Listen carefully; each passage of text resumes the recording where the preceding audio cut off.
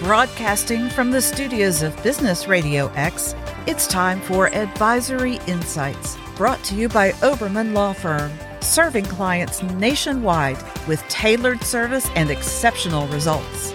Now, here's your host. Welcome, everyone, to Advisory Insights. This is Stuart Oberman, Oberman Law Firm. Well, we have a fantastic guest with us today on our podcast, Danielle McBride, who is a partner at Oberman Law Firm and who does an enormous amount of healthcare transactions on a national basis. For those who are not familiar with our firm, we are very, very healthcare centered. Last year, we did 135 transactions, and I believe the number was maybe about 350 million was our total of the transactions. So through this craze that we're in mergers and acquisitions, the tax consequences are so underviewed that they got to get out in the forefront of these issues. And Danielle McBride, who does a fabulous job with the firm, and who is our resident tax guru, if you will, and has a master's in tax, is really going to walk us through some things. And I got some questions along the way that she'll answer, hopefully. And this is such an ongoing topic. We can talk about, tax consequences for a day and not even cover everything on a merger and acquisition. So, Danielle, welcome to the show again.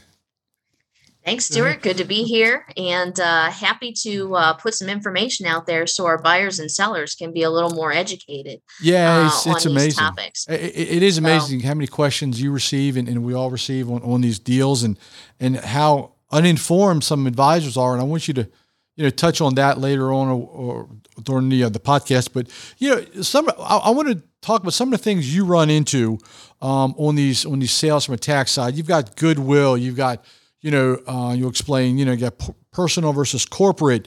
You got, C versus S corporations. You've got reporting issues.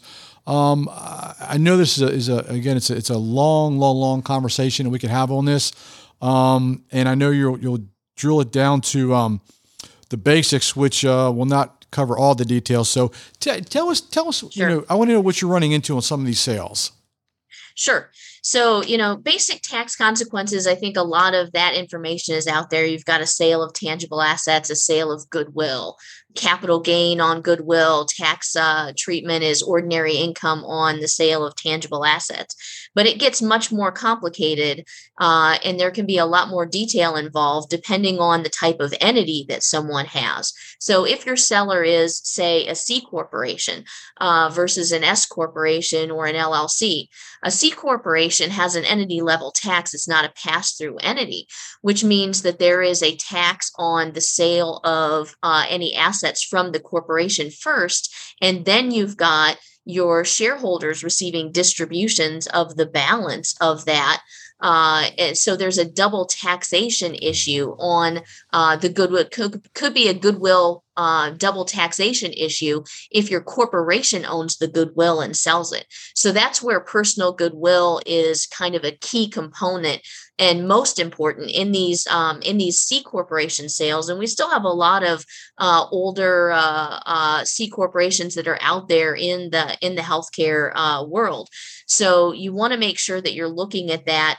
Not only C corporations, but S corporations. If a C corporation elected S corporation status, they have a 5-year window during which they still get treated if they sell assets like they're a C corporation. They call it a built-in gains tax.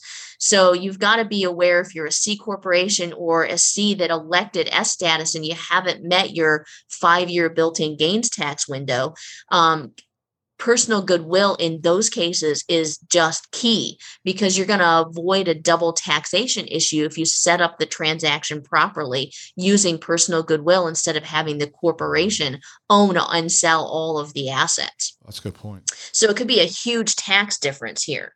So that's something you got to talk to your advisors about. Make sure that it's being structured properly. Make sure your contracts have those things specifically listed in it, and the sellers are listed as both a personal seller selling personal goodwill and corporations selling the assets. And then that even goes down to payments as well. Make sure if you're getting personal goodwill and it's a key component in this C corporation, or what we call sort of a non-ripe S corporation, the payment and all the documentation needs to track in order to protect that personal goodwill concept and keep you from paying twice on the goodwill. A non-right election corporation? Non-ripe.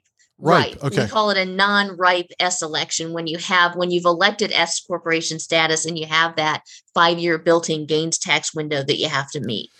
Okay. You just mentioned a couple of things. Do you run into cases where the CPAs, one, don't understand transactions, or two, they don't get involved early enough?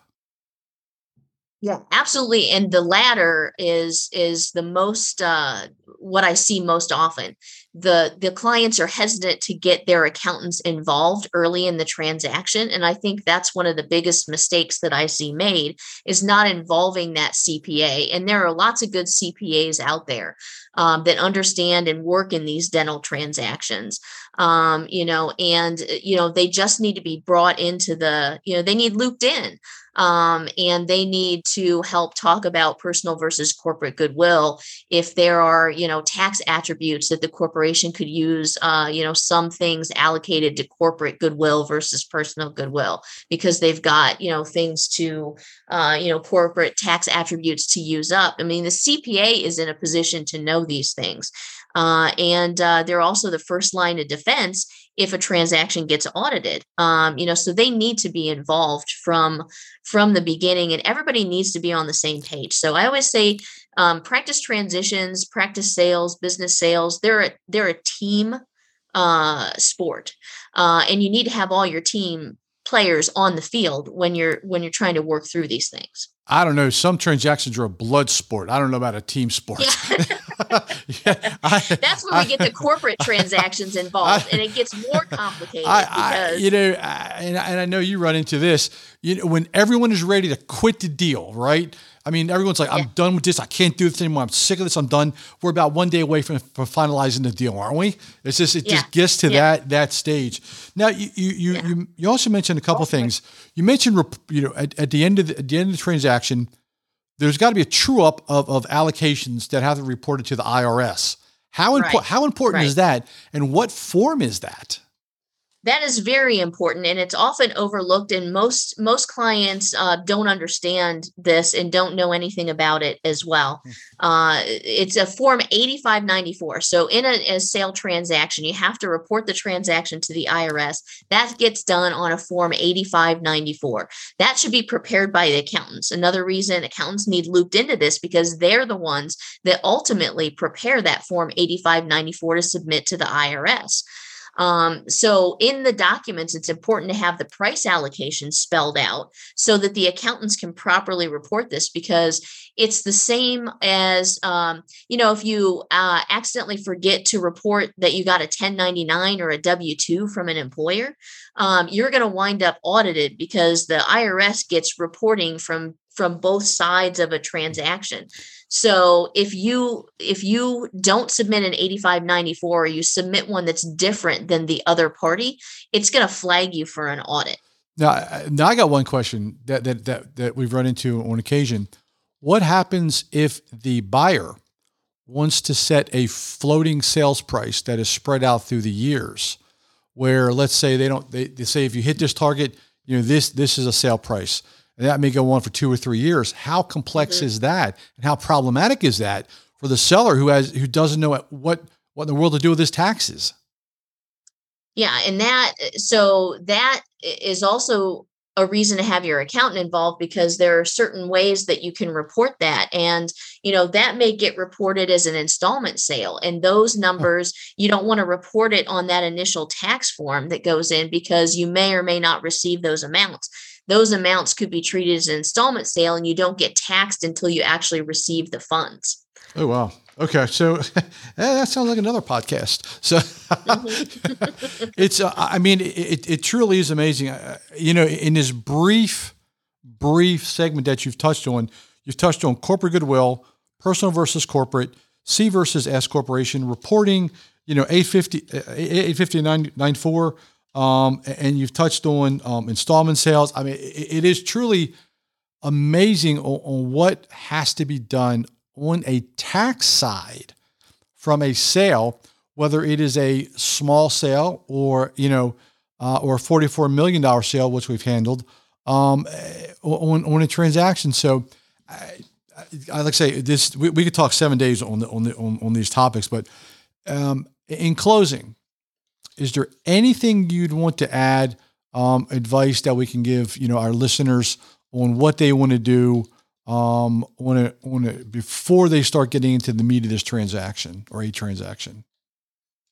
Well, make sure you reach out to your advisors. If you've got letters of intent, make sure you show those to your advisors and go through those. Make sure you're thinking about the structure and the tax allocations, and make sure you understand the terms of the deal.